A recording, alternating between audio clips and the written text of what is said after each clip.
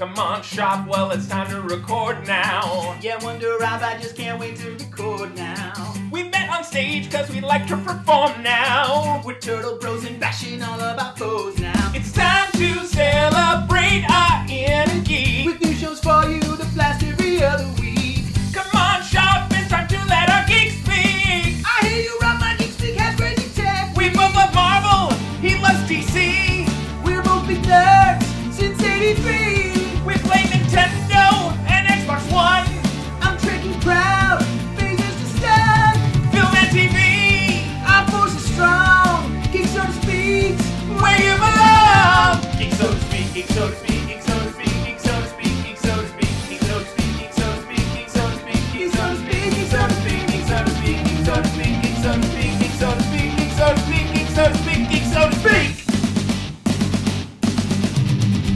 Welcome back, Kimosabis, for another episode of Geek So To Speak podcast, your source for all things geek. It's Thursday, October 17th, and we're coming to you live, well, semi-live, from Southern California and sunny, I would assume, Sedona, Arizona, to bring you all the latest geek content. I'm your co-host, Wonder Rob. You know that. And on the line with me, my best friend in the whole wide world, the yin to my yang, the Tony to my soprano. You thought I was going to say Stark. Psych, got you. Schaff. How's it going, Schaff? What up, you cucks? Oh, man. We were just having a conversation, but right before we started recording, somebody taught Schaff the word cuck, and now he won't stop saying it. It's my favorite word now. It's like when you're at Target or something and there's a parent walking around with their little kid and they're like, my penis. Yeah. Like a little child who just learned the word penis and won't stop saying it. That's you, but with the word cuck. It's like when Mo is trying not to cuss because he's in like a family restaurant thing, and then he like says freaking, and then the kid's like, oh, my freaking ears. Yes. Oh, man. All right. Well, let's hold on. I'm actually going to make a note, Schaff. I'm writing the word cuck down right now because that might go in the show notes. We'll see. See if it makes it. Yeah. Because we'll see. If you don't spell it all the way out and you put, something in place of the U, then people will probably think it's not cuck that I'm saying. But something. I'm more interested in seeing if the Apple iTunes censors are gonna flag that word. Oh, usually I fix that. There you go. All right. Well, this episode that you're listening to right now, again, we're recording on Thursday, October 17th. We usually record on Tuesday nights, so this episode is coming out a little bit late. But we thank you for being patient, and if you're a new listener, do us a personal favor. Whatever platform you're listening this to, if it's iTunes, if it's Spotify, if it's SoundCloud, if it's Google Play, if it's anything in between, go ahead and hit that like button if it has it, or smash the subscribe button. That way you do not miss out on the semi-regular, sometimes, content from Geek So To Speak podcast. And while you're at it, if you wouldn't mind leaving us a 5-star, or we'll accept 4 graciously, but preferably 5-star review on Apple Podcasts. That would help us out. It helps us grow. Plus, you get a special sexy shout out on the show anytime you or anybody leaves a review. So it really, it comes, wink, wink, both ways, if you catch my drift. Dang, dude. All right. Well, we got a lot of geek news for you this week, guys. Lots and lots of things to talk about, especially since we're a couple days late in recording. Plus, we are going to be discussing the instant classic to be known probably from years to come as the pinnacle of cinema, Gemini Man, starring Will Smith and Will Smith, or The Fresh Prince and Old Man Will Smith, I guess, depending on how you Yeah, that's a good point. But we'll get to that all in a minute. But first, Schaff, how you been? We're recording late, so it feels like I haven't seen you in a week plus a day or two. How you been, man? Dude, I've been really, really good. Really, really good. So first of all, I just want to give a shout out to SSG because she's got me set up here in her treatment room where she provides her healing sessions for her clients. And she set up this essential oils going right now, and it is smelling delightful in here. There's various forest scents going. We have probably like Douglas fir or like bergamot or bergamot or how do you pronounce it? I don't know. Flowers. I'm not sure, but it smells great in here. And then she set up a candle for me as well. She set me up big time. So what's that smell in here? Oh, that's just the geraniums. The geraniums. It smells like jabroniums. So I'm enjoying this very tranquil environment to be recording the podcast episode tonight. And then also, Wonder Rob, I got some news for you. Oh, really? So you know how I'm a fan of news. Remember when I was talking about a potential voice acting gig? Oh, you remember when I brought it up and then you got the devil look on your face saying, we can't talk about this. Yes, that's the one. I do remember that. I do. Although I can't share what it's for, I can confirm that I have been selected for it. So your boy Shoff has just acquired a very, very awesome opportunity for some voice acting with a very well-known company. And hopefully I'll be able to share more in the future, but I'm just going to operate on the safe side right now and just let you know that Shoff's doing good. Shoff made some serious connections, and Shoff is excited for what comes next. Woo! All right, that's awesome, dude. Thanks, yeah, I'm sure we'll all catch a little glimpse of your voice in the future, and you will be the envy of everybody's day when we hear it. Now, somewhere in there was a secret message. That's it, but we can't say anymore. But that's awesome, dude. That's freaking fantastic work. Thank you. Very thrilled, and I'm very much looking forward to getting a taste of the voiceover samples. It's going to be fantastic, my man. So, Wonder Rob, that's what's going on in my world. I did make my very first from Sedona and to Sedona trips in one day. Oh man, that's actually the main reasons why this podcast was delayed. So, just to be fully transparent with our audience, I was tired, super tired. So I got up at 4:30 in the morning on Wednesday and drove from Sedona to Tempe to go to work, and then worked a full day.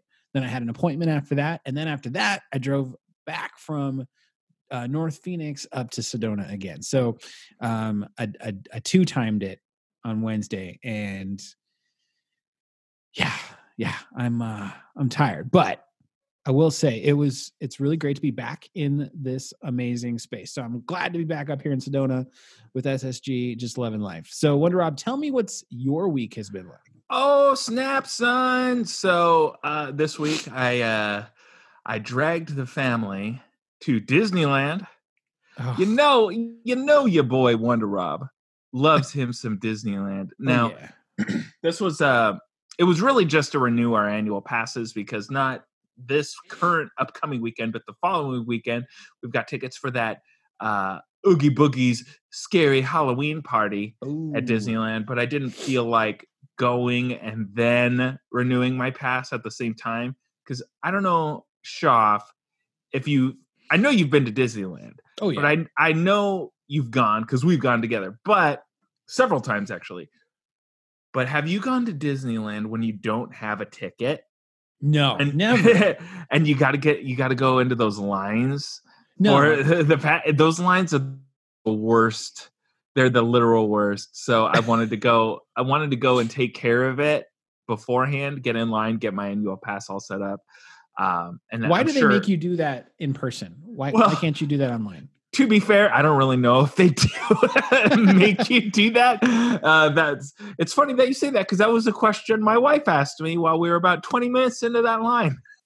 Why didn't we just do this online? I don't know. It made me think that there was just no way to do it online. But if there is, then man.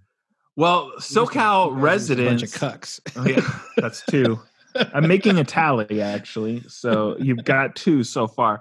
It's a quarter in the swear jar every single time, Shop. You cut. That one doesn't count. Pricey. It's gonna get pricey up in here. All right. I know if you're a SoCal resident, you can break up the annual passes into monthly payments. And so I was just working under the assumption that you had to go there in person, but who knows? I don't know what the deal is. But we didn't stay very long. It was really just to, again, renew the annual passes. Link, my boy, he's 10 months now, turning 11 months in just a week or two here. He hasn't really experienced Disneyland as far as being cognizant of his surroundings. He's been there when he was a newborn and he just slept through the whole thing. So we're really looking forward to getting him into that Halloween party. So we didn't take him on much. I didn't go into Galaxy's Edge. I'm still saving that. But we did take him into The Little Mermaid. And I got to tell you, this kid just fell asleep. I had him in my lap. And he just conked out halfway through the ride. And I was like, all right, well. There you go. For those situations, that's why they have the Winnie the Pooh ride. Because there's no way you can fall asleep during that psychedelic clusterfuck. Well, I do like the Winnie the Pooh ride a lot, but he's a baby. His main interests right now are colors, sleeping, eating, and pooping. That's about it. And that's what I mean. Elmo. He would like that because it gets all like acid trippy. Oh, I mean, I'm sure he'll like it. He was asleep. Like he was just tired. So not next weekend, the weekend after that, when we go for the party, I'm sure I'll have lots of things to tell. Plus, I'm going to be dipping my toes, Shoff, into Galaxy's Edge for the first official time. Oh my! When I go, because I waited for you, man. You did. You waited, and I appreciate it. And I'm sorry that I can't make it happen. That's all right. You're going to come out when Rise of the Resistance opens in January. That's right. And then we're going to experience it all together. But in the meantime, right. I'm going to dip my toes into Disneyland. So aside from that, just the usual, working, running the Geek So to Speak Facebook page. Shout out to the Geek So to Speak Facebook page. And members of the page, 1,050. Ooh. I think is where we're at right now. So kudos to everybody who's on the page and kudos to everybody who listens. But yeah, that's about it. Oh, and today I made the decision that I'm going to buy Witcher 3 on Switch, even though it is inferior to the PlayStation 4 version or Xbox version. But I'm going to buy it on the Switch just so I can have the portability. So all right. I'll report back on that next week, you guys. Very cool. Very, very cool. All right. Speaking of cool, Shoff, enough riffraff, enough street rats. I couldn't remember how the Aladdin song goes. Riffraff, street rat. I don't buy that. What I do buy is geek news. Geek news. All right, Shoff. That was a good segue. It was a good segue. I appreciate that. I've actually ridden a Segway several times, and each time I have fallen on my face. All right. So, well, since you've written them, now it's time for you to spell it out. You've written them. Spell Segway for me, please, right now. Segway.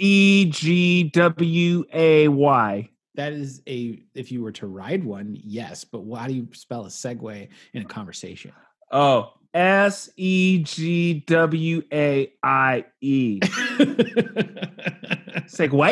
Segway. That works. That's close enough. All right. So where to start, Shoff? Where to start? We got lots and lots of news this week. Okay, here's where I'm going to start. Your boy, Kevin Feige, the head honcho over at Marvel Studios, the guy who brought us all the great films, except for Thor: The Dark Thor. And, well, I mean, he brought that to us, but it's just not that great. And maybe The Incredible Hulk. Well, your boy Kevin Feige, Shop, has been promoted this week. He is now not just Kevin Feige, runner of Marvel Studios. He is Kevin Feige, Marvel Chief Creative Officer. Gosh, he's got the best resume. This guy, and plus they're just like handing him a Star Wars movie. They're like, and why don't you executive produce this Star Wars movie? Right. While you're at it. As Just a make signing him- bonus, we'll throw in a Star Wars movie. Yeah, exactly. In lieu of cash. We'll just let you produce this Star Wars movie. How's that sound, buddy? I kind of am surprised he was even like eligible for any kind of promotion. Like, I didn't think he could get higher in the Marvel Studios chain than he is, being the freaking president of it. But now it's just crazy that he's now, it's not just the MCU, but we got TV, we've got comic publishing and the film. It's just nuts. Yeah. I mean, yeah, you're right. He was in charge. He oversaw Marvel Studios, so the movie division and everything that goes along with that. But now essentially he's the head honcho, pretty much just like you said. So Marvel TV, I mean, is going to be under his iron grasp. If you can imagine it, the Infinity Gauntlet. Okay. So he's got the movies, he's got the TV, he's got the comics, the toys, I believe. Even though he's not directly putting his fingers into the video game pie, he still technically oversees that too. So, I mean, this guy's got the full Infinity Gauntlet. So if, what did you say before we were recording, Shaf? Don't you wish he was your uncle? I wish he was my uncle. And I feel like the next step for him past this point is just to be promoted to president of the United States of America. Really. Nobody can make better Marvel movies than me, okay? My Marvel movies, all right, are great, okay? Thank you, end scene. That was amazing. I won't even do mine because yours is so good. Just kidding. All right, I have to do it. Do it. Totally tricked you. Okay. The fact that you fell for it makes you a loser. Right? This Kevin Feige, he had a total meltdown. Okay. He was melting down. And let's see what happens. See you at the polls. Okay. See you at the polls. Oh my gosh. We don't get political here except for when we do. Yeah. So Kevin Feige in 2020, I'm voting for him as a write-in on the ballot. I think we should all do that. One thing we found is that the moment we put it out on the podcast, it becomes fact. It becomes truth. So for all our listeners, when you go to the polls, make sure to write in Kevin Feige. Yes. Kevin, the Feigster. I believe that Feige, all joking aside, I believe that the Feigster, he's being groomed, man. Like, I have a feeling we're going to see him step up beyond Marvel eventually. And I'm calling it now. Everybody remember Thursday, October 17th, when Wonder Rob called that he is getting some sort of promotion outside of Marvel. I don't think they'll make him in charge of Lucasfilm or anything like that, but I just have a feeling that they're grooming him and they're gonna give him more creative control over things more than Marvel. So that's just how I feel. That's how I feel, Shaf. And you know about how I feel, okay? It's not right usually. Feel. All right. What else is going on? Well, okay. So this news, when I heard this, I jaded my pee all over my bees. Okay. Your butt cheeks? Sure. I was in the middle of, I was going to say it was in a handstand, but that wouldn't work out then. It's getting out of control. I was doing some hot yoga. I was in the middle of Warrior 2. That's right. You did do hot yoga this week, and you did. I forgot to mention over that. it. Yeah, you glossed over it. So real quick, I know we're talking about geek news, but does hot yoga totally suck? It sounds like it sucks. Here's the thing about hot yoga: you go in, and they warn you. They're like, you don't push yourself. If you're feeling the need to take a break, take a break. Don't go crazy. And so, of course, I went in there with a lot of trepidation, and I was like, okay, I'll be mindful of myself. I'm not going to force anything. It's warm as hell in there. I bet. And I started sweating immediately. And immediately. And I will say, though, it was an hour, I think almost like an hour and a half session. So it wasn't even like a quick, one and done. No, it's like a long session. But I loved it. You're crazy. I swear. You're a crazy person. I freaking loved it. Your girlfriend can't hear you right now, Josh. You don't have to lie. It's fine. Well, she'd be listening to the podcast. This episode, she will listen to. But in truth, Shoot. truthfully, wholeheartedly, I really loved it. And I'm going back on Monday or this weekend again. I'm going to make it a weekly fucking ritual. All right. All right. So all you cucks that can't stand the heat. It's 3. That's 3. Get out of the yoga room. All right. Moving on, Sean. All right, so moving on. So the story I want to tell you about that made me jay in my pee all of my bees. Your butt cheeks. On my butt cheeks is news that came straight from the mouth of another person who should be president, and that's Taika Waititi, who confirmed the return of the most fan favorite MCU character in the history of the MCU. Of all 23 films so far, the best character is Korg. Ooh. And Korg is coming back for Thor: Love and Thunder. I mean, that's really good news. I mean, I think we all sort of assumed at this point. Sure. I mean, because why would, that was half the fun of this new vision of Thor, right? So we just sort of assumed, but it's nice. It's nice to have confirmation. Oh, absolutely. Well, especially coming from Taika, who does provide the voice, and I think he provides the performance capture as well. Yep. I saw the behind the scenes. Yeah. And it's just so great because we got a little glimpse of Korg in Ragnarok, and it was a lot of fun to have him there. And he was really a standout role in just the comic relief in the big way. And then we wondered what the heck happened to him in Infinity War. We hoped he survived. We got lucky, and Avengers Endgame showed us what he had been doing and where he was and how he's been hanging out with Thor and everything. And I'm just so glad that we're going to get more of him with Thor. So this is the best news that I saw, and I was just so excited about it. It's very good news. Now, what I want to know is, are we going to get more Korg in jumpers like in Avengers Endgame? I hope so. I hope he's starts wearing clothes regularly.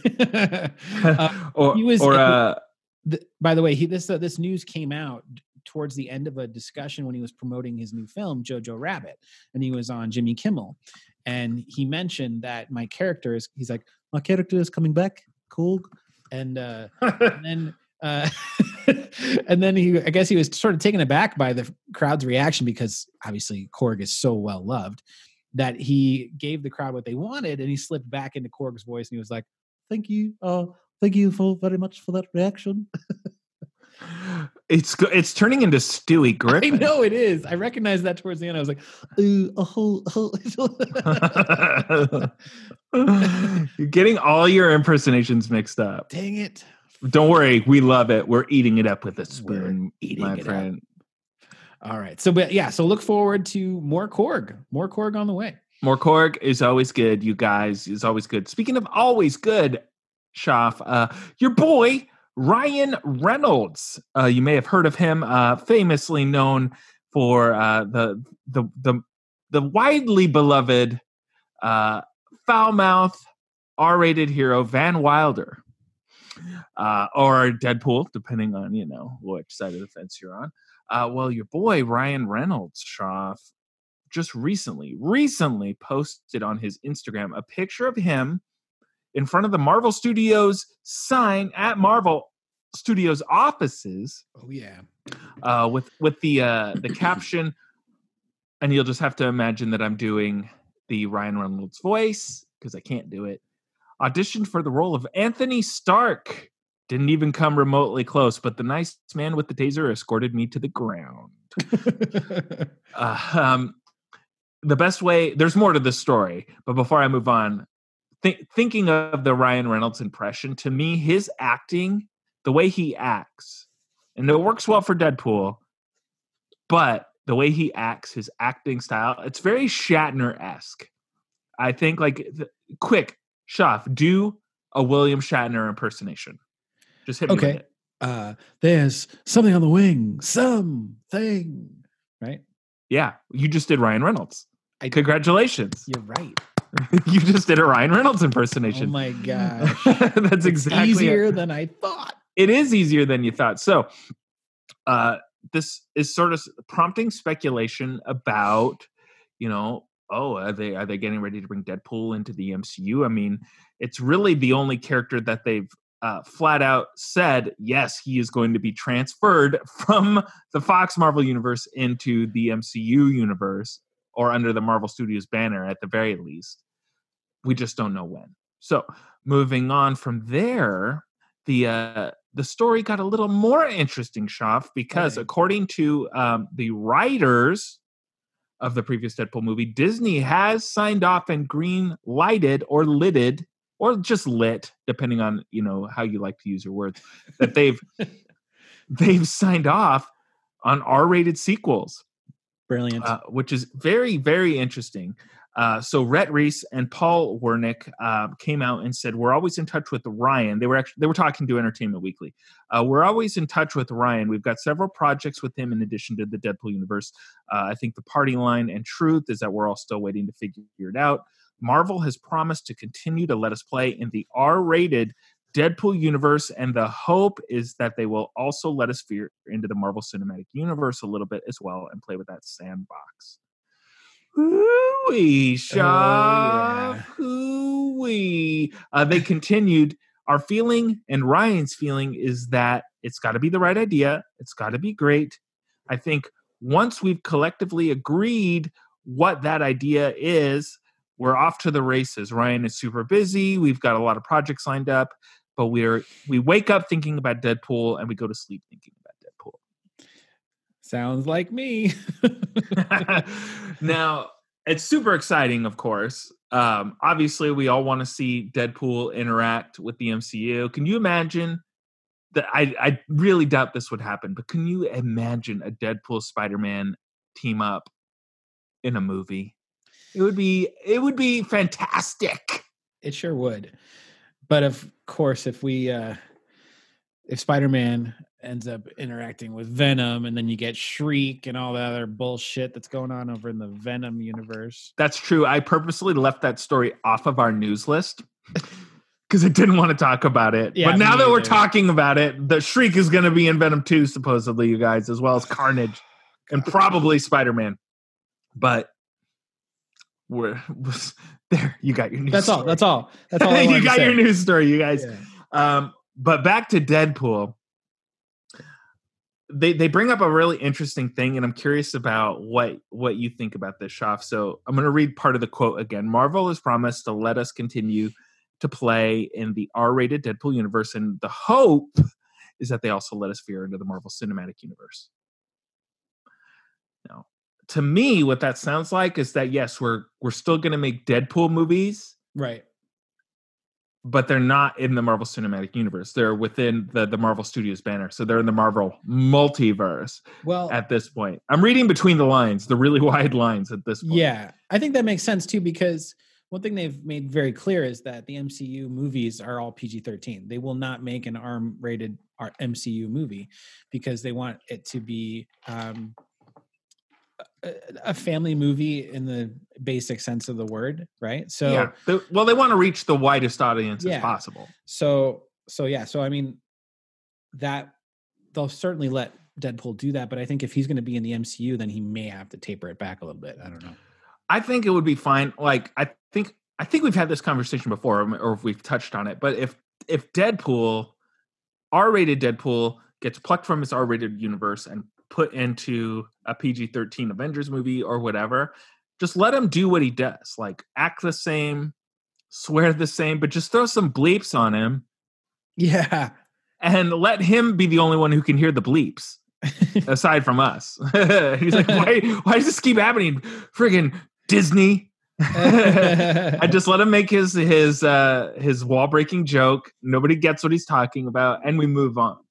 I think that would be the best way to handle it, really.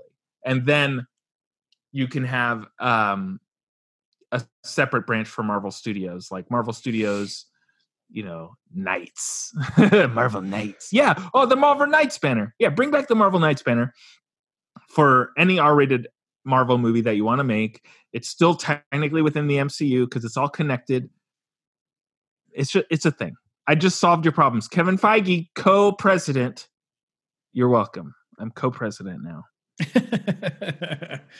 All right. Well, keeping things in the MCU with our final story of geek news related to non-Crisis and non-Batman stuff, is that some news came out recently about Ms. Marvel. This actually is recent as of today. The Just Ms. Marvel- rumors, though. Yeah, that's true. Ms. Marvel Disney Plus series that was recently announced. For those that don't know, Ms. Marvel, Kamala Khan, is actually an Inhuman. Her powers are Inhuman related from being exposed to the Terrigenesis. So she has sort of the ability to. It's almost kind of an elasticity of her body, but also she can grow in size too.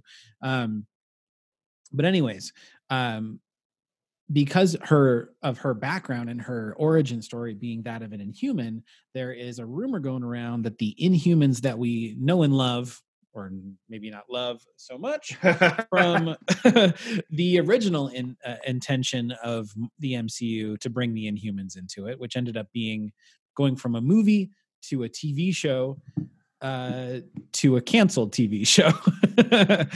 Yes. But the characters that were present in that, which involved the royal family of the Inhumans, which would include Black Bolt and Medusa and Black Bolt's brother Maximus and a bunch of other characters too. But anyways, the site, and this site is Geeks Worldwide, is saying that the Inhumans could actually get a reboot and be reintroduced in the upcoming Disney Plus series Ms. Marvel. So that would mean that we would theoretically get a new Black Bolt, a new Maximus, a new bunch of characters. And the site is also going as far, Wonder Rob, to say that the current voice of Groot, good old Vin Diesel, the things I'm going to do for my country. He is going to be considered for the role of Black Bolt, which for those that don't know the character of Black Bolt, real brief, Black Bolt has a power. Basically, if a single sound comes out of his mouth, he basically can like destroy the whole fucking galaxy with it.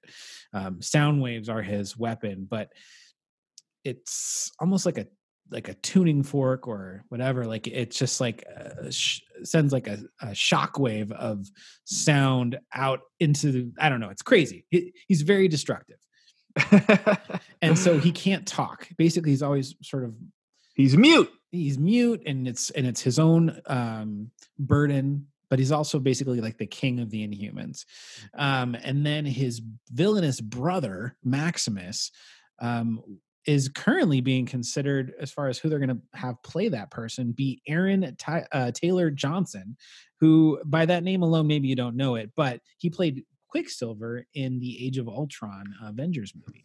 Oh man, I don't see. like I don't know how I feel about that. Now, these are just rumors, of course, so we got to take all this with a grain of salt. But I think casting Aaron Taylor Johnson as what did you say, Maximus? I don't like it, man, because think about WandaVision. Now, of course, we don't know what WandaVision is really going to be. We know it's like half sitcom, half movie sort of thing. But I always thought like the perfect comeback for Quicksilver would be in this WandaVision. Yeah, like that's if it's going to be, multiverse spending, sort of crazy psychedelic stuff, like at the very least a cameo, right? So having him recast, I don't really know. Plus, just for the overall continuity of everything, just sort of bothers it's so me. weird. There's 1.5 million actors out there, and there's nobody better to play a scheming brother like Maximus. The guy who played him in the TV show, I thought was perfect. He was brilliant. It was the same dude who was on Game of Thrones and played Ramsay Bolton, who was just the most villainous dude ever. Anyways. So that makes perfect sense. And Vin Diesel has been gunning for Black Bolt for many fucking years. He has wanted to play Black Bolt. So hopefully he signs. I think that would make perfect sense, especially since he can't talk. So then you're not going to have to worry about him sounding like Groot or anything like that. Good call. Good call. Now, what do you think about if this is true? Yeah. Well, we know you saw Inhumans. You suffered through the Inhumans. I'm actually pulling up the episode right now. It looks like it was episode 9 of Geek, so to speak, September 4th, 2017. Oh, God. Before I was permanent co-host, I was just a guest co-host. So I'm not on that episode, but I do remember you listening to it, and I do remember you being very upset. about that. I hated it. I only watched the first episode too. I watched it in the theaters. Oh, And- that's right. I forgot they put it in theaters. Yeah, they put the first episode in the theaters and they went on like a hiatus. They didn't release the rest of the season until like months later. And I couldn't finish it. I tried watching it on TV. I could not finish it. I could not get into it. It was, which really sucks because the dude who played Black Bolt, and I'm blinking on his name, he was most recently in Star Trek Discovery. He played Captain Pike, and he is fucking amazing as Captain Pike. So it really just like at first I was like, oh man, he sucks in this. Ensign Mount. Yeah, Ensign Mount. Thank you. Very good. Yes. But it turns out it's not him. It's not any of those actors. It's really just, it was a super disgustingly bad script and concept. They did not have it figured out. So, man, I think it's interesting that they would be so quick to just sweep that under the rug. Not that it's a bad idea necessarily and just recast, but it worries me also because what I don't want them to do, and this isn't something we'll have to deal with until 2020, I think 2021 maybe, but I don't need them recasting Daredevil. I don't need them recasting the Punisher. yeah. I don't need them recasting the Kingpin or anybody in those shows. Maybe Iron Fist if you want, but and I know you have a very special fondness of Kristen Ritter, so I know you wouldn't want her to be recast. I don't know what your problem with Kristen Ritter is, but look, she killed my dog. Okay. All right. That's fair. She died. She vomited in her mouth and died in Breaking Bad. Spoilers. And I just was upset by it. Sorry, everybody who hasn't seen Breaking Bad. She dies. But yeah, I hope that they're not just super quick to like toss everything under the rug. Just do soft reboots for Daredevil.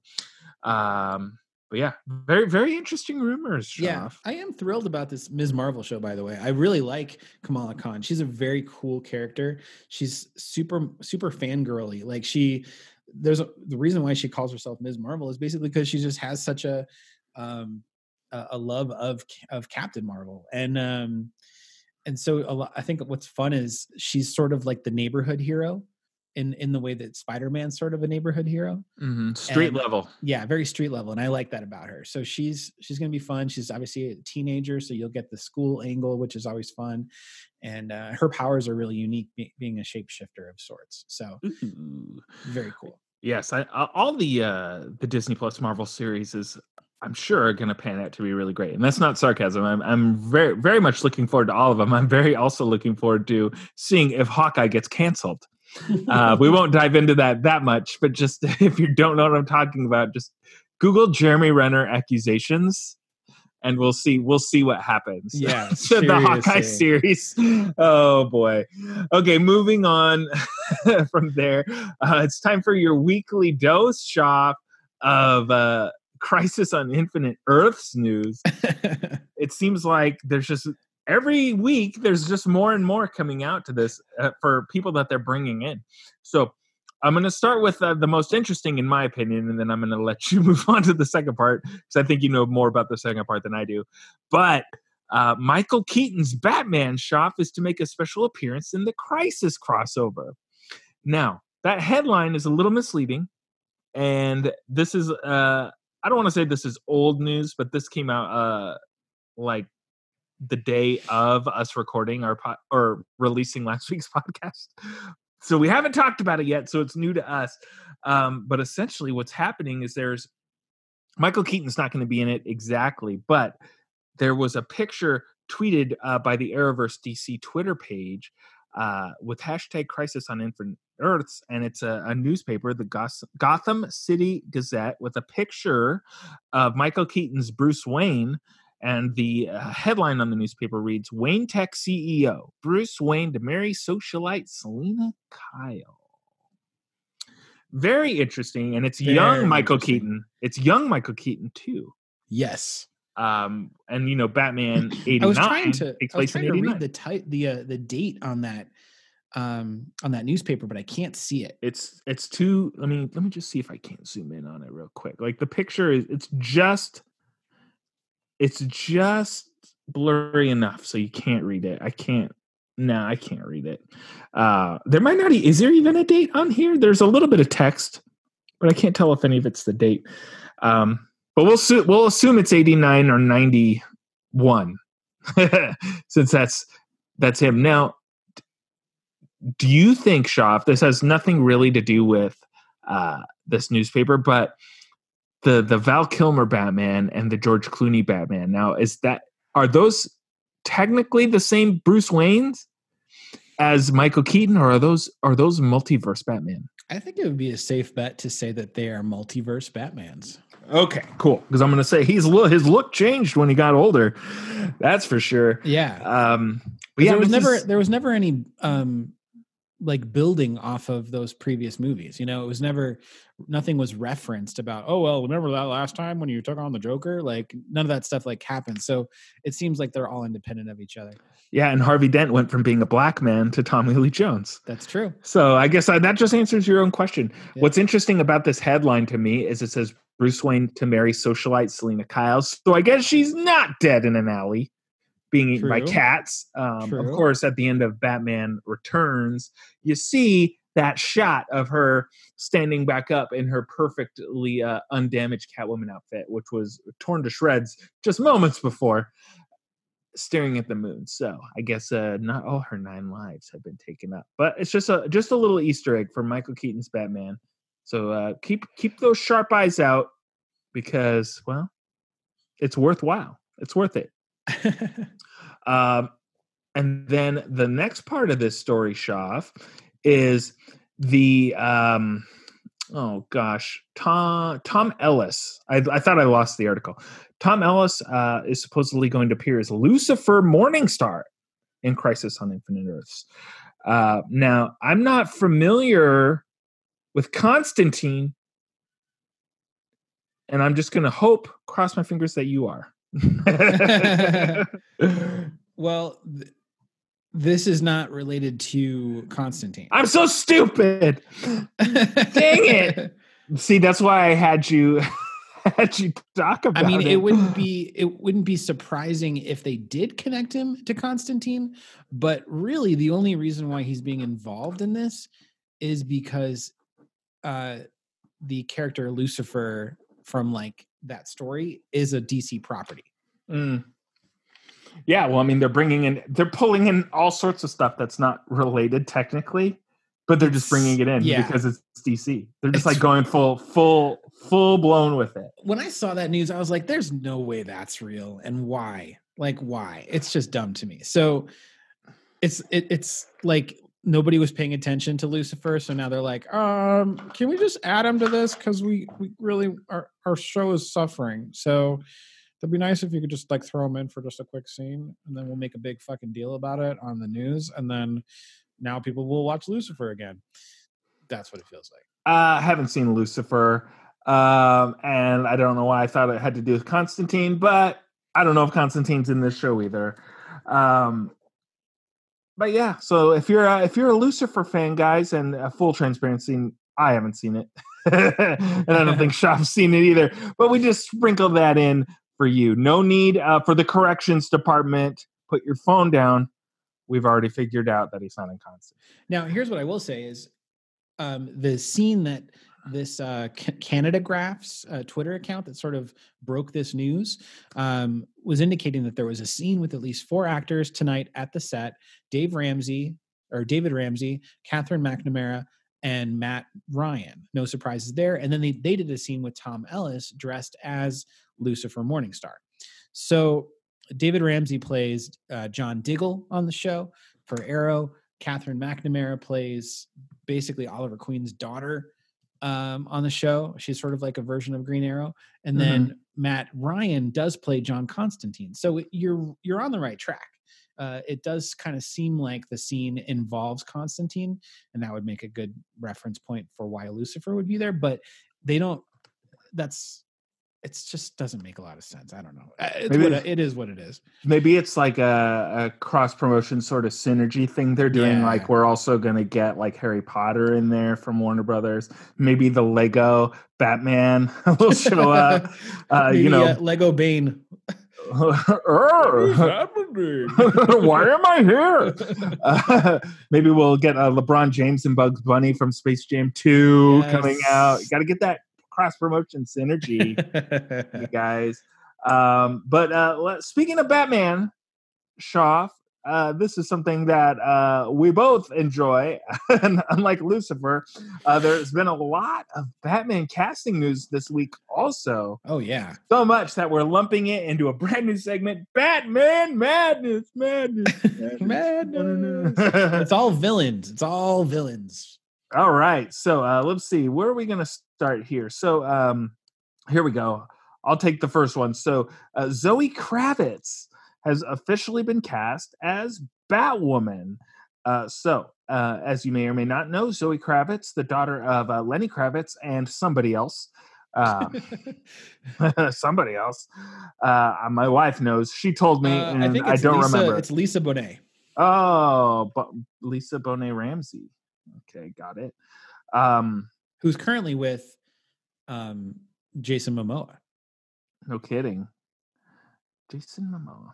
Okay. Well, anyway, Zoe Kravitz has been cast as Catwoman. Now, when I posted this on the Geek So to Speak Facebook page, a certain co-host, that's not me, commented on it saying, "I like this casting." And I'm paraphrasing. I'm not familiar with Zoe Kravitz at all, outside of the fact that she's Lenny Kravitz's daughter. So I don't really have any sort of reference to basis on at all. So I don't really know what she's known for. It says she was in Fantastic Beasts, The Crimes of Grindelwald, but I believe it or not, I'm not a big Harry Potter fan. I did enjoy the movies, and I do enjoy the theme parks, but I didn't enjoy them enough to see Fantastic Beasts. And she was also in Mad Max Fury Road. Interestingly enough, she did provide the voice of Catwoman in the Lego movie. Oh, no kidding? Yeah, Lego Batman movie. I thought you were going to say Bane. The darkness. Darkness is your ally. I was bound in it. So I guess she'll have to try not to Halle Berry it. Yeah. And well, I think anything she does will probably be better. I think she'll be great. I really do. I saw her. I remember in oh shoot, what was it? I think it was those. Oh gosh, not the Hunger Games. What are the other ones that involved Shailene Woodley? Oh, Hunger Games 2, Electric Boogaloo. Was that it? That was it. That was it. It was Hunger Games 3. Look how weird. 2. No. I got the perfect title for Hunger Games 3. Hunger Games 3. Look how weird we make our beards. Divergent. That's what it was. There you go. She was in that. I just think she's got a good look for the character, and I think she's the right age. And I dig it. I'm sure she'll be great. She'll be great. Jonah Hill also is out of the running. He is pulled from negotiations for being the Penguin or the Riddler. Shaw. Rumor has it he was asking for a cool $10 million to be in this movie, and Warner Brothers was like, "Come on, Jonah Hill," and he's over here polishing his Academy Award. Like, I didn't hear about that 10 million thing. That's crazy. So it's of course rumorville. Nothing's officially been reported, but it's been reported in multiple outlets that he was asking for 10 million, and it's really coming down to the money. But of course, who knows? We're not in the room where it happens. The room where it happens. Oh. The room where it happens. There's Very a nice little Hamilton rent reference. for you. Yeah. Oh, Hamilton! Shoot. Rent. Oh boy, I digest. So you're not going to be seeing Jonah Hill in Batman unless this is some sort of power move. I'll tell you who you will see though as the Riddler. Well, wait, hold on. Before you talk about that. Oh, okay. There were also rumors of casting everybody's favorite actor I have almost said stoner, but I was like, yeah, your boy Seth Rogen almost landed supposedly a major villain role in this movie. Boris _Kit on Twitter tweeted, on the Seth Rogen Batman rumor, there were some initial talks for him to play Penguin, while WB courted Hill for Riddler. In parentheses, once they settled on him actually playing Riddler and not Penguin. In parentheses, but that too didn't work out. Can you imagine? I just think it's funny how you're saying Riddler. How do I say it? Hold on, I'm going to do it again. I'm gonna say that whole sentence again, and I'm gonna say it as natural as possible, so I can see if I catch myself saying it weird. Okay, here we go. On the Seth Rogen Batman rumor, there were initial talks for him to play the Penguin, while WB courted Hill for Riddler. Once they settled on him, I don't hear anything weird. That's how did I say it? You said Riddler. Oh, like I really enunciated every syllable on the word. You're adding Riddler. Riddler. Oh, watch out for the Riddler. Enunciation is key, Shaw. You know this. Yeah. You've been on stage with me before. Oh, yeah. Usually when you and I were on stage together, though, I didn't have any lines. That was and we're walking through your farts. My fart clouds. Yeah. We've talked about that story. Rewind the podcast. Call back. Earlier episodes. So, yeah, Seth Rogen's out of the running, you guys, which I'm less excited about Seth Rogen being in it than I was Jonah Hill. I'll just tell you that. All I'm saying is I would have been a great Penguin. We've got Seth on the line. Seth, now, can you tell me what drew you to the role of the Penguin? I thought my friend Jonah Hill was going to do it, but as it turns out, he's not.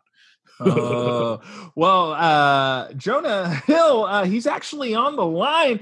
Jonah, tell us, what would it have been like to work with your friend Seth Rogen on this movie? I would have got that for sure. And I would have done that movie for sure. Clap, clap, clap, clap, clap. Oscar-worthy performance, you guys. It's no wonder Schaff is landing these voiceover jobs. I'll see myself out.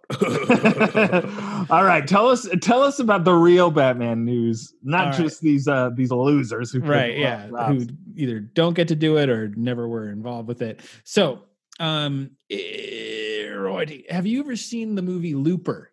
I have seen the poster for it outside of the Harkins, and I have seen the commercials that I would skip through on YouTube when it was in theaters. Have you seen the movie Little Miss Sunshine? I have seen Little Miss Sunshine, actually, but I only saw it the one time in the theater, so I can safely say I do not remember it. Okay, have you seen There Will Be Blood? Yes, but same as before. Saw it in the theater. Drink your milkshake. Yes, that's all I remember from that movie. So the actor known as Paul Dano, had breakout roles in Little Miss Sunshine and There Will Be Blood, and he is going to be reportedly rumored to be playing the Riddler.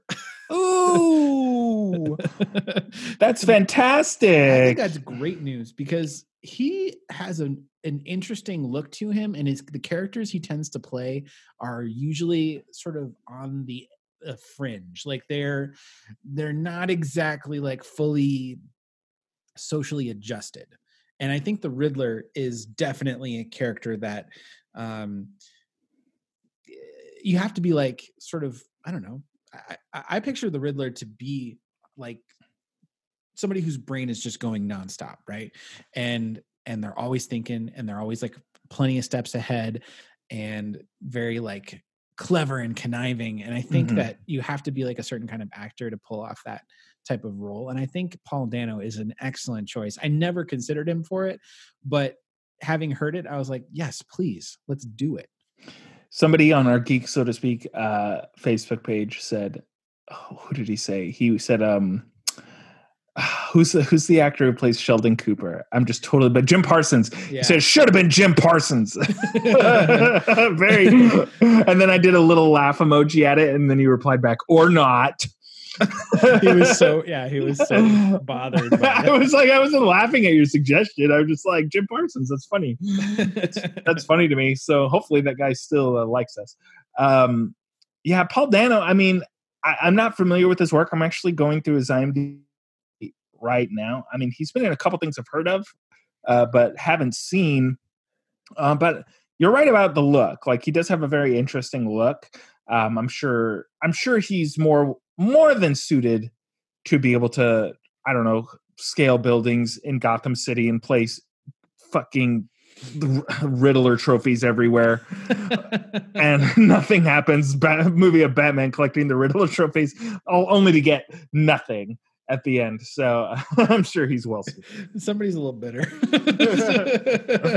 Why do you say that? Oh, man. And then the last little bit of news about Batman casting.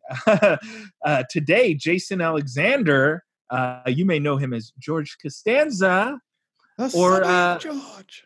Yes, George is getting upset. I was in the pool. I am master of my domain. I watch Seinfeld almost on the daily. At least part or a whole episode at least once a day, usually when I'm working on my engineering designs and everything like that. I don't like working in silence, so usually I'll put on Seinfeld. And so I do get a lot of Seinfeld in. But Jason Alexander, in regards to Jonah Hill passing, Jason Alexander tweeted, "Okay, Jonah Hill passed. Clearly the next move for the Penguin has to be someone familiar with marine biology." Ahem. Kudos, clap to you, Jason Alexander, for the Seinfeld reference. He had also made a joke early last week about wanting to play Egghead in Batman, and then of course news places of course picked it up. Jason Alexander wants to play Egghead in the next Batman movie. And of course, people are reporting on this. Yep. Jason Alexander vying for the role of the Penguin, which clearly he's not. He's just making Seinfeld jokes on Twitter. But I'm on a level with you, Shop. I would absolutely not hate it. No, I wouldn't hate that either. If they casted Jason Alexander as anybody in this movie, I think the perfect person for I would be totally fine. I would totally go see a movie like this. Is if they cast. And hear me out on this one. This is kind of unique. I'm ready. Danny DeVito. They cast Jason Alexander as Danny DeVito. Huh. I could see it. They're both short. That's all right. No, who would they cast Danny DeVito as? As the Penguin again? Oh, okay, so like again? Is the Penguin again Danny DeVito? Oh yeah, I'm just kidding. I remember that. You forgot? No, I knew that. I just wanted to see it through. Could be worse. Your nose could be gushing blood.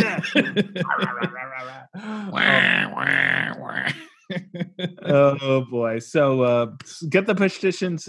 I can't even talk. All this Penguin talk. Get the petitions started, everybody, because I personally want to see Jason Alexander in the next Batman movie. So if he's not in this movie, we are boycotting it until it comes out, and then we see it on opening night. So heck yeah. That's the deal there. All right. Well, that's about it for Geek News, everybody. So do us a personal favor. Hang tight. We're going to hit you with a tiny baby little commercial that we made especially for you, so you know exactly where you can find us on social media. And when we come back, like I mentioned at the top of the episode, we're going to talk about probably the pinnacle in filmmaking, something to be looked back on for years to come as possibly the greatest achievement in movie making of all time. Gemini Man, is that your stomach, Sean? I hope the mic. I mean, the microphone had to have picked it up. I heard it. Thanks for bringing that up. Sounds like Charlie Brown's parents. That's what your stomach looks like. Oh my gosh. Yep, that was my stomach. Okay. For All our right. listeners, when you don't fart, but you have one brewing, like what just went down a moment ago, Okay. it's called a UBF. Oh, a UBF. Yeah. Up your butt fart. That's right. No, an unborn fart. Unborn fart. I was close. Hold on, I'm writing this down. So Clicking my pen. Unborn fart. I think that's going to make its way into the show notes today. Because I have not heard that phrase. Okay, so we're going to take a tiny little break. We're going to give Shav time to fart, and then we will be right back with our review of Gemini Man.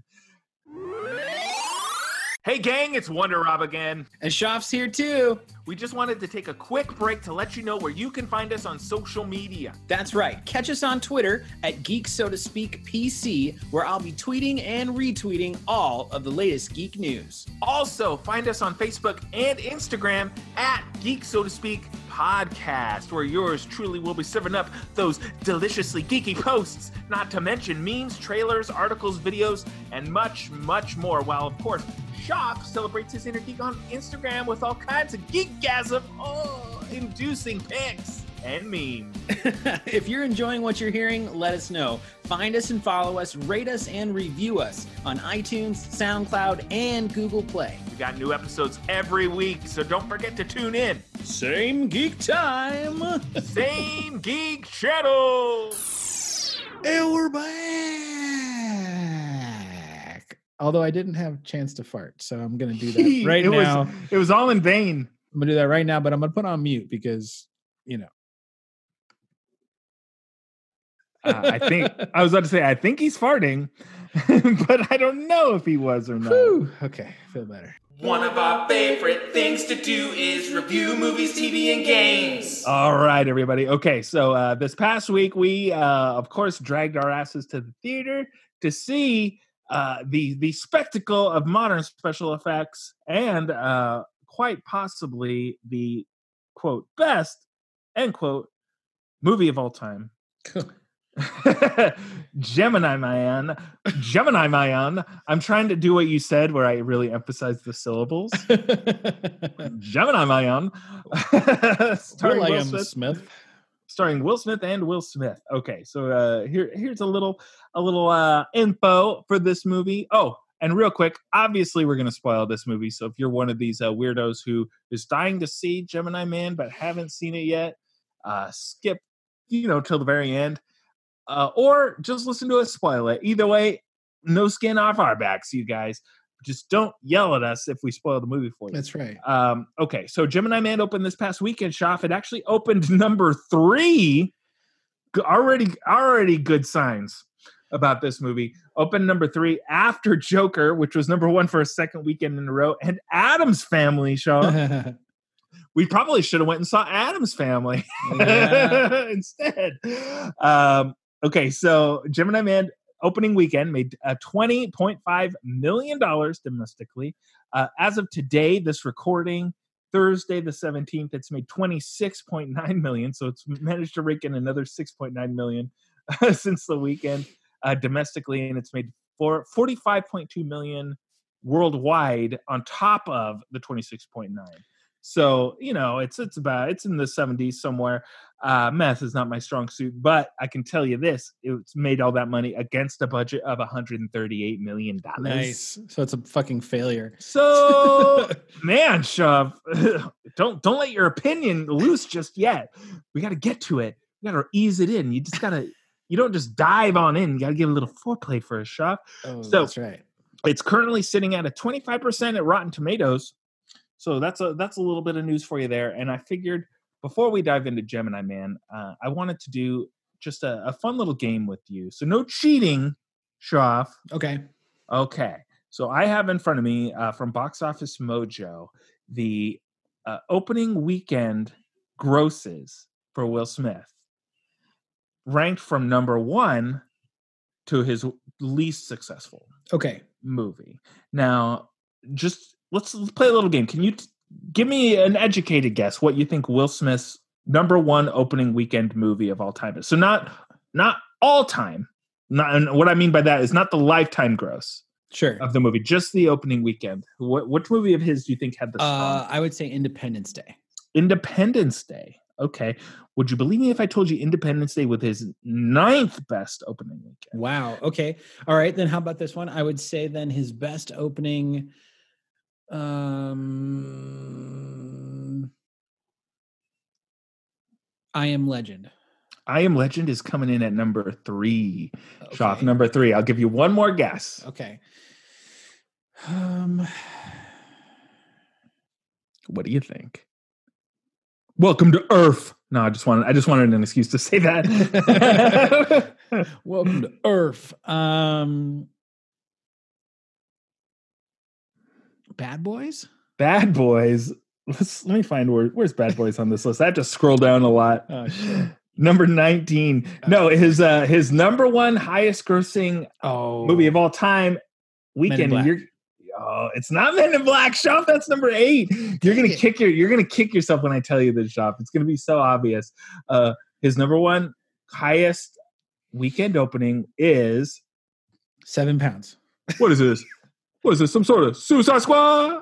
No, really? Yeah, dude. Opening weekend, $133 million. Holy shit! That's a lot of guacamole. Followed by Aladdin at 91.5, and then I Am Legend number 3. I'm only going to go through the top 5. Hancock number 4, and Men in Black 3 being number 5. His lowest opening weekend is 6 Degrees of Separation, which made a cool $53,000. But that was also, I think, I'm going to see what his first movie. I'm going to look at the dates here. I'm going to reorganize by date. I think it's one of his first movies he ever did. So, Where the Day Takes You is his first movie. And I'm going movies that he's been in chronologically. Where the Day Takes You, Made in America, 6 Degrees of Separation. So that was his third one. Okay. So that it had a very limited release. Bad Boys is his 4th movie ever made, at least according to Box Office Mojo, followed by Independence Day and so on and so on. So just a little trivia for you there. Now let me refresh this opening weekend. Gemini Man, it falls sort of in the middle. He's got 29 movies, so it's actually in the lower half. It came in at 16th highest opening weekend. So how about After Earth? After Earth did better than this movie, Shoff. It came in at 27.5 million rather than 20.5. Wow. So there you go, buddy. Just a little trivia for Will Smith if you're ever on Jeopardy. Welcome to After Earth. Welcome to After Earth. This is my son, Jaden. Nepotism on After Earth. I never saw that movie. I don't know. That's probably what they said in the trailer. Okay, so queso, my favorite food. Gemini Man. All right, so this movie, of course, is being touted as a technical marvel. Will Smith starring opposite of Will Smith, or the Fresh Prince. So I guess I'm going to level with you, Shoff. Actually, no. I'm not going to level with you. I'll get to leveling with you in a second. First of all, before we say anything, I just want to know, what did you think of the movie? It was too predictable. It was too predictable. Ridiculously predictable. Okay. All right. Explain. Now, I remember, I believe, was it the Instagram feed that you posted what you thought was going to happen in the movie? Yep. Actually, let's go back in time. I'm going to find it. Well, you keep going. I got it up. Okay. All right. Read it. So keep in mind, this was before we saw the movie. Yeah, I was sitting in my theater seat waiting for the movie to start, and I wrote, about to see this double dose of Will Smith for this week's podcast review. Here's my prediction for the plot, just to see if I'm right. Both Wills get all Big Willie style and duke it out until they realize they need to work together to take down the organization that made the younger, clonier Fresh Prince. I expect to see a couple of Deadshot wannabes joining forces to become some kind of Suicide Squad. LOL. Let's see if I'm right. And I put hashtag no spoilers because I haven't seen it yet. And Wonder Rob and I have both seen this. And Wonder Rob, how do you think I did on that that prediction. It's pretty sounds about right. Sounds about right, buddy. It's pretty accurate. Yeah. They both absolutely, their skill sets were that of being a couple of dead shots. That's true. Now, Wonder Rob, you saw this movie in a special format. Yeah, so my local cinema, which I like to frequent, and I didn't know this was a thing. I was just pulling up the Fandango app because I like to buy the tickets ahead of time, and I saw only one showing that day had a special viewing. So it's being presented in high frame rate 3D. So it was in 3D at 120 frames per second versus the standard 30 frames per second of film.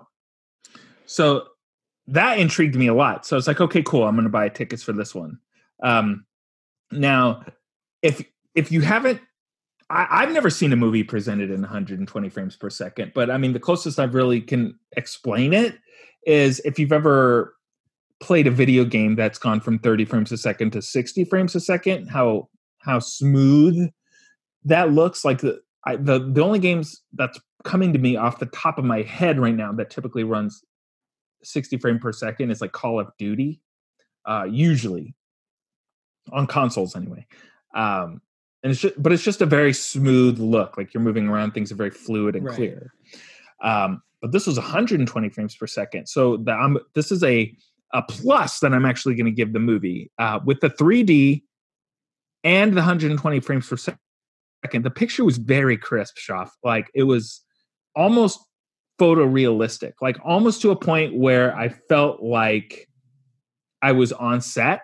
Oh, okay. Like just standing there watching them film the scene. Like it was very, very crisp and the motions were very smooth. But the downside was that on these scenes where Will Smith is talking to Ramona Flowers in front on the beach, or not on the beach, but on the docks and everything, and they've got the water behind them. I mean, it's very easy to pick out what's a blue screen.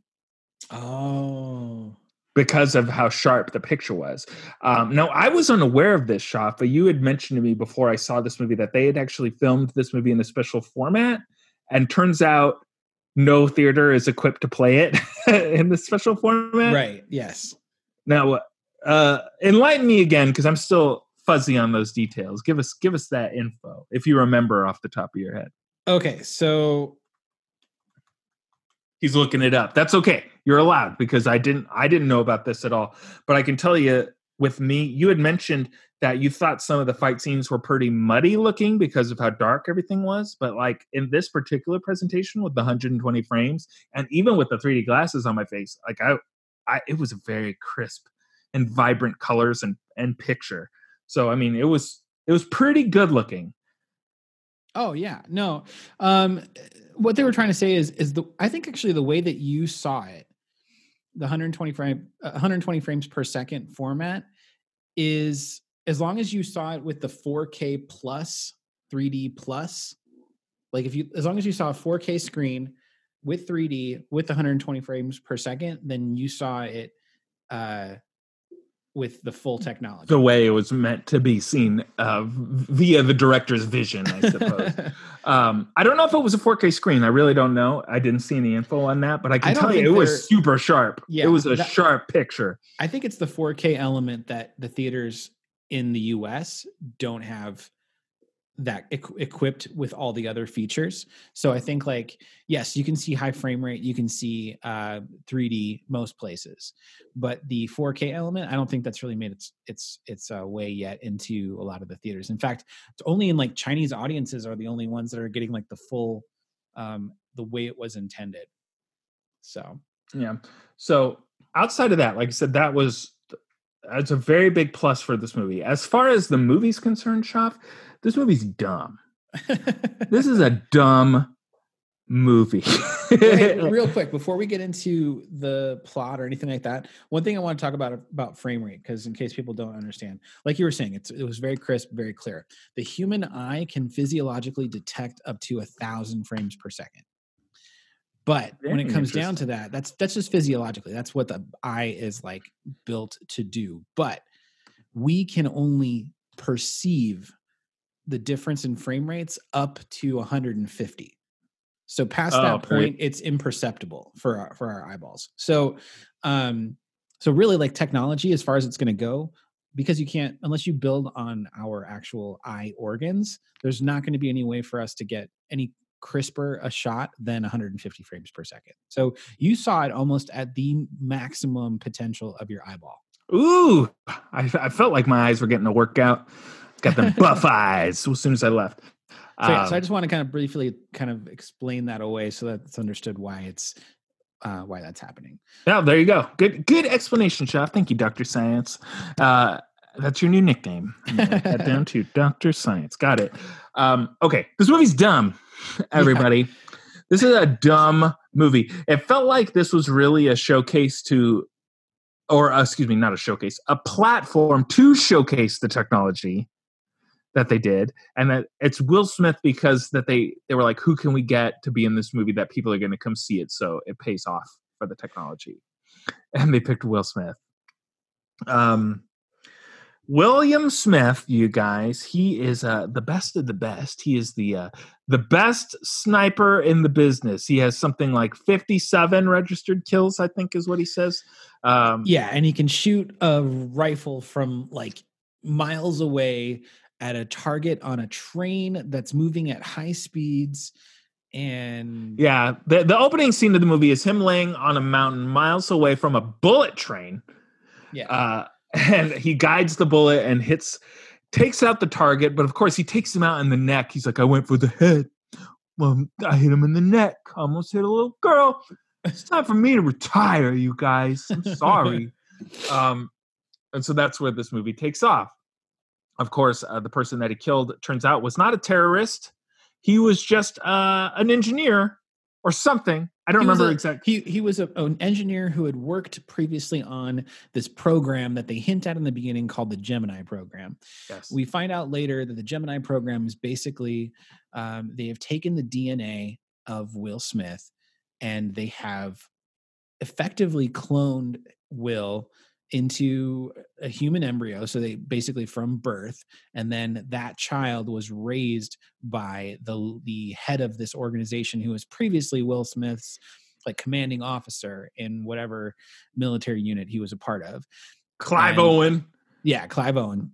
And so Clive Owen raises this younger Will Smith as his son, teaching him how to be the perfect assassin to usurp Will Smith's character. And yeah, I mean, that's basically the thing, but that's the plot, essentially. Old Will Smith, who is the world's greatest assassin, sniper, meets Will Smith, who is also the world's greatest assassin / sniper. But I'm going to tell you, I'm pretty sure, Shaf, that's not how clones work. So if you, let's say, Shaf, I cloned you, right? And you know I'm going to raise that baby as my own. Oh, sure. I raised baby Shaf, and I'm like, you know what? I'm going to get this baby into voice acting. And of course, just by introducing baby you into voice acting, all of a sudden his level of voice acting by the time he's the same age as you is exactly the same. He's also just as good as you, right? Because that's how cloning works. I don't think so. No. It's all circumstantial stuff. So I just thought it was very interesting that they went through that route. And to go so far, I'm going to skip to the end of the movie here just for a second. I think the twist that we all saw coming, that they cloned a bunch of these Will Smiths. Yes. And that the ace in the hole, the other assassin at the end of the movie, who comes out with a Gatling gun and is running up and down the streets, off of buildings, parkouring like he's Captain America. Yeah. Is also Will Smith. But it looked like an even younger version. And I couldn't tell if that I was just perceiving it that way or if that's what they were going for, but it looked like an even younger version. Yeah, it looked like the youngest, like he was like the early like teenager. He was like 12 or 13 or something like that. I found that twist to be so fucking predictable. The fact that he had a helmet on, where the rest of them like had visible faces. It was like, yes, of course, this is why you're doing this, for the dramatic, epic reveal that none of us saw coming. Oh my gosh. Well, they filmed it like very cheesily, I guess is the best way to put it. Like, look at this guy and he's wearing a helmet. Like they're making sure to tell you, he's got a helmet on. You can't get through him. You don't know who he is. It could be anybody, not Will Smith, but anybody else. It could be anybody else. Psych, it's Will Smith. Can I tell you the twist that I wanted to happen that didn't happen? Okay, I hope it was Will Smith. I'm going to guess it actually. Will Smith, Mary Elizabeth Winstead, Benedict Wong, three-way. But no, not that type of three-way. The three-way where they're all having sex. Oh, no, that was a perverted joke. I'm sorry, everybody. Sorry, Mom. I know you listen. No, the twist I would have written in somehow would have been that the OG Will Smith, the one that we've seen from scene 1, is a clone as well, and he doesn't even know it. Oh, and there's even an older Will Smith, like old man Will Smith in a wheelchair. Oh, no. Let me rephrase. Well, if he's a clone, there's got to be another Will Smith. No.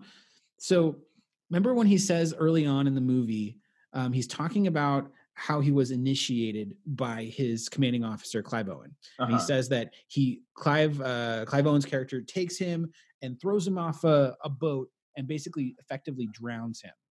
Yeah. And he says, he says he died had to tread and he water. came back. Yeah. He told him to just tread water as long as he could. And they paddled him. Oh, of course, that's not how paddles work. If you've drowned, right, your lungs are full of water. Here's my thing. That's a perfect spot to have basically that Will Smith died. That Will Smith character effectively truly died. And then he was replaced by a clone version of himself and revived as if he didn't drown, and then continues to live his life as the Will Smith. So that's where the twist would come into play, that he thinks he's the actual Will Smith, but he's actually a clone of the one who died from the drowning. That would have been an epic twist, but nobody listens to what I have to say. But they would have had to, he wouldn't have been able to remember his life before that. No, that would have been something that would have come out. He would have been told. Yeah, like Clive Owen's character been like, you think you're so special? You think you're so original? You're so upset about all these other copies, but you don't even realize you're a copy too. And then it's all revealed. Oh my God. Give this man a Screen Actors Guild Award at the very least. That's what he deserves. Because that's what a Will Smith movie needs, is more Will Smiths. I felt like Will Smith had to have been involved as a producer on this movie, right? And one thing I noticed as well is there were so many production companies at the beginning opening credits. Did you notice that? There were a lot. There were so many production companies involved with this, and I was like, wow. And a lot of them were Asian companies. So it made me think, oh, they really had to get some Chinese funding for this. But I guess that kind of makes sense since it was a James Wan movie. James Wan? Yeah. Is that right? Maybe. Let's go back to the very top. It was Ang Lee, my friend. Ang Lee, from Hulk. From Hulk way back in the day. What'd you think about those the fight scenes? So like let's start with that. The one where Will Smith is fighting Will Smith, but they're both riding motorcycles. That scene was pretty cool, especially when Will Smith was cornered and like up against the car. And then there's a lot of like moments where the younger Will Smith we'll call him Junior just to make it easy. What a dumb name. Yeah. It's a dumb name. Name him Junior. Couldn't give this kid a real name. You cloned him. Junior, get out of my face. But he's doing some crazy cool things with like the motorcycle wheels and stuff, like the tires, all those tricks he was doing with that was pretty cool. My favorite you just reminded me, I don't know why I didn't remember this until just a second, but he throws the motorcycle at him, so he's got the motorcycle in the wheelie position, right? Yeah. It's just going all over the place, and he finally lets the motorcycle go. It's schooling at Will Smith, and Will Smith is on the ground. He's on his chest, and how does he dodge the motorcycle? He does a push-up. He does the world's strongest push-up, a push-up so strong that it lifts him off the ground 3 feet in the air. Yes. The motorcycle goes underneath him, and then he lands back on the ground. Bravo, Will Smith. Good. That's what and everything was happening in slow motion too. It was like so ridiculous. Yes. I was like, that whole part where he's just having, because out of that whole 15-minute sequence of them chasing each other on motorcycles, at least 5 minutes of that at the end was dedicated to, I'm going to throw a motorcycle at you. I dodged it. I'm going to throw a motorcycle at you. I dodged it. Oh no, here come the police. Bye. Where are the police in this? Of course, I will give credit to this movie. The one thing I always think of in movies, not just this, but anytime I'm in an action movie and there's like guns being fired and explosions everywhere, I'm always thinking, where are the police? Yeah. They always are miraculously not in the scene. But Clive Owen's character was like, send everybody back. We're taking care of this now. And I was like, all right, that's why there's no police there. There we At go. least they that's one thing they got right. The way it was filmed, or the way shots were set up in this, really made me think that Ang Lee was really pushing for everybody to be watching this in 3D, because they did a heck of a lot. And you probably didn't notice, Shoff, because you weren't watching it in 3D. True. They did a lot of Disney 3D. And thinking like Mickey's PhilharMagic, Honey, I Shrunk the Audience, It's Tough to Be a Bug, like theme park 3D, where they're like, whoa, I almost hit you in the face with this. Whoa, close towards you. The scene where I can think of a couple off my head. So guns being pointed straight at the camera. Yeah. Coming at you. Will Smith drowning and the mom diving at the camera. Yeah, that's a good point. A couple other ones too. Some punches being thrown at the camera. And there was a surprising amount of first person shots in this movie too. Like where it felt like a video game, and I didn't know if that was like intentional or not, but like this guy was doing theme park 3D. Like I think that's what his idea of 3D is, like how to benefit from 3D. I couldn't help but notice it. Like the first time I let it slide, but after it happened 12 or 13 more times, I was like, what are they doing? Why are they doing this? Oh my gosh. Now I wish I saw it in 3D. Man. So what do you think of Mary Elizabeth Winstead? I liked her. She was actually, in my opinion, like an enjoyable performance. I thought that she was believable. Like she wasn't like too big or too reserved. Like she was somewhere in between, and she just kind of had like a realistic approach to it. So, and she had a kind of a badass fight scene too. She was pretty vicious because she was getting beat down in that little like shack over by the docks when that dude comes in. He's like, you can tell me now, or you can tell me after I've pulled your teeth out or whatever. Where did they say they were going? Where did Will Smith take her? Again, I don't remember the little tiny facts because usually we watch the movie and then we talk about it the next day. I had to wait 5 days. Yeah. So there's part of me is forgetting, but they went to where was the island that they went, or the far off, the tropical place where the motorcycle. Oh, where was that taking place? I don't remember. It wasn't the Bahamas, Bermudas. It was something like that. But yeah, I don't remember. I can't remember where it was. I do remember when they're waiting to be picked up by Benedict Wong's character. There's a big emphasis on those fucking crackers. I was like, yeah, they really laid into that cracker joke a lot. And even after the plane appeared that was going to pick them up, they both stood up like to like sort of wave the plane closer, and she managed to make sure to grab the box of crackers. Like, she's like holding them close to herself. And she's like, fuck the blanket. I don't need the blanket around my shoulders. But they're stranded. They've been stranded. They were just assassinated, or excuse me, they weren't assassinated. They were an attempt of assassination on both of their lives, and so they leave the country and they just grab what they can. And she grabs the stale crackers that have been expired for 3 years, and she's just chowing down on them. And she's like eating them like I don't know, like she's like luxury, like she's like putting like caviar on them or whatever. It was like some kind of like jelly. There was like a whole unnecessary like plot element to her cracker consumption. Yeah, they really they really focused on the crackers for a long time. And of course, they give it to Benedict Wong, who's like, these crackers are good. Crackers? I love crackers. I'm Benedict Wong. That's exactly right. I forgot about the fact that he continued the cracker thing for himself. It's like, what is the deal? He just kept like, eating. It felt to me like product placement. Like the crackers like company must have sponsored. Well, this movie. I felt like, what was it? Coca-Cola was a product placement because, oh gosh, Clive Owen's boss, Ralph Brown, I think that was the actor's name. They're like, stop drinking. You're gonna drink yourself to death. Here's a Coke. They do that at the beginning of the movie and the end of the movie. Oh man. So Benedict Wong is in this, and so I like Benedict Wong. I didn't know he was in this movie. You don't what? You don't like Benedict Wong? No, I love Benedict Wong. Go ahead and continue. I do have thoughts on this. No, I was gonna say I don't know why they decided to emphasize on him that he's a pilot as a plot device. Yeah. But the thing that really bugged me the most was, well, he shows up on his little plane, and he picks them up and he takes them to where they need to go. He's like Launchpad McQuack. Like that's his personality.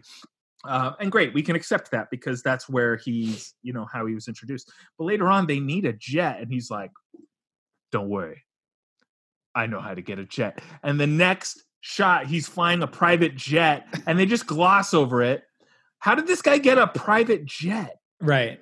Like, and it's this whole tiny little subplot that he's in love with the private jet. And he gets rid of it towards the end of the movie, and he kisses it, and he's like, next time, baby. Like, you remember Terrence Howard in Iron Man 1 when he looks at the gray Iron Man? Yeah. He goes, next time, baby. Like, we're going to get Gemini Man 2, but Benedict Wong in the plane. But he's burnt. Yeah. Yeah. And he dies. He dies. And they straight up, and it took me a second to realize he even died. Me too. This is what I was going to say.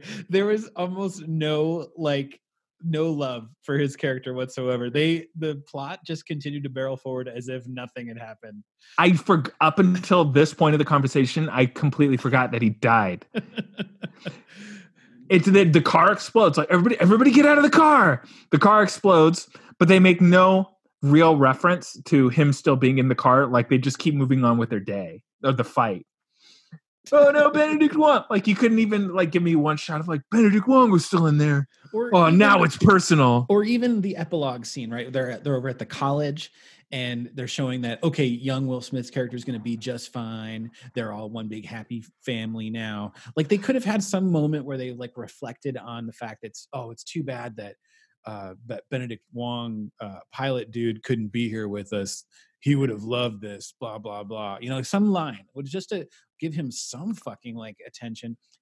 I was like, why did they even cast Benedict Wong in this role? He's such the role purely exists as a plot device, and he's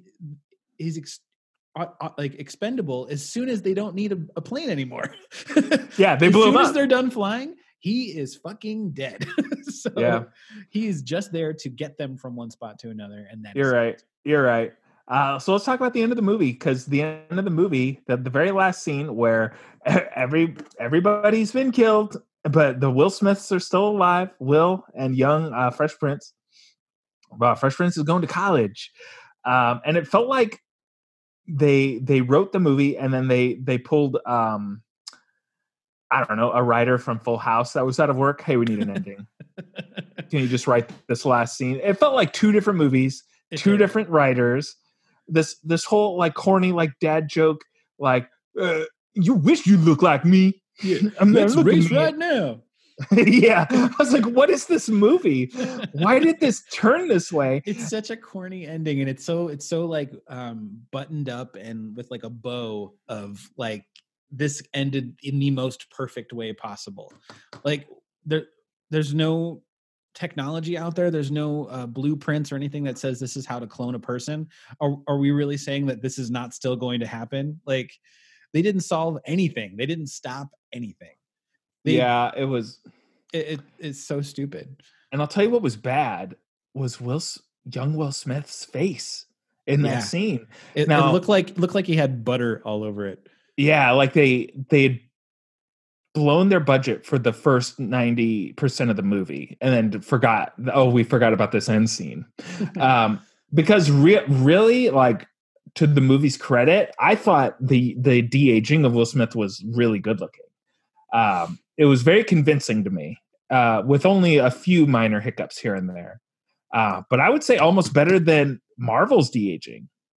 Actually, I would say it's better looking than Marvel's de-aging. I agree with that. Even though I didn't see it with the higher frame rate, I thought there was a lot of swimmy type graphics on his face. But knowing how you saw it and hearing how crisp it was, I would have to assume. Yeah, well, I would say it wasn't without its couple of swimmy moments. That's a good way to put it. Here and there through the main story. But again, for the most part, it was pretty good looking. But man, like in those far away shots where Will Smith, Mary Elizabeth Winstead, and Will Smith are walking to like just talking to each other. And it's like these wide shots, like it looks like they had another actor there and they like physically just real quick, just put his face there for this one shot. We're out of money. Like a Photoshop, or like a Snapchat filter.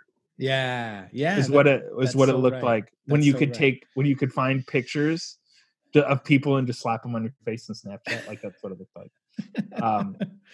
But for the most part, aside from that, it was good looking, I thought. Yeah. So that's Gemini Man for you. That's Gemini Man, everybody. So I hope our review, quote unquote, was really just more this movie's bad. But hey, that's why you tune into us, right? Because we'll give you the straight dope on these movies.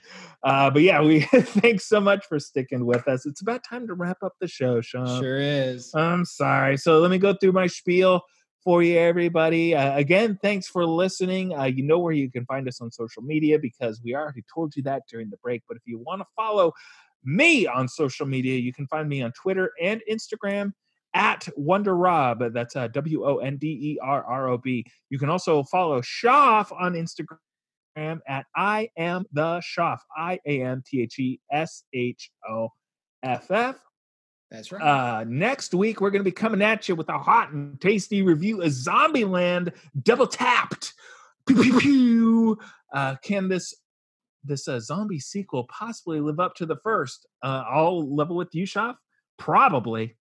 I hope there's more rules. I loved that part of Zombieland. That was like those vignettes, those scenes with all the rules in them. Those were my favorites. So yeah, I might have to go back and watch Zombieland 1 again, just because I saw it in theaters and then I saw it once when it came out on home video, but past that I haven't seen it. So I will dive into it again, I think, and then we'll give you our hot takes. That's right. And then the week following is going to be our Halloween episode. Probably good that we have a zombie episode leading into a Halloween episode. So for our listeners that want to listen along and maybe read along with us, we're currently reading The Long Halloween, which is a Batman graphic novel. So it's available on Amazon. Get your grubby little hands on it, and read some books, you cucks. Wow. You went a really long time without saying it. I thought you had forgotten. But the tally's at 4. Not as bad as I thought. Shoff. But the episode's not over, so if you want to get at least one more in. All right, you guys. Thanks for listening, everybody. All right, we will see you next week. Same geek time. Same geek channel. We love you. I love you. You cucks. I got the last one in.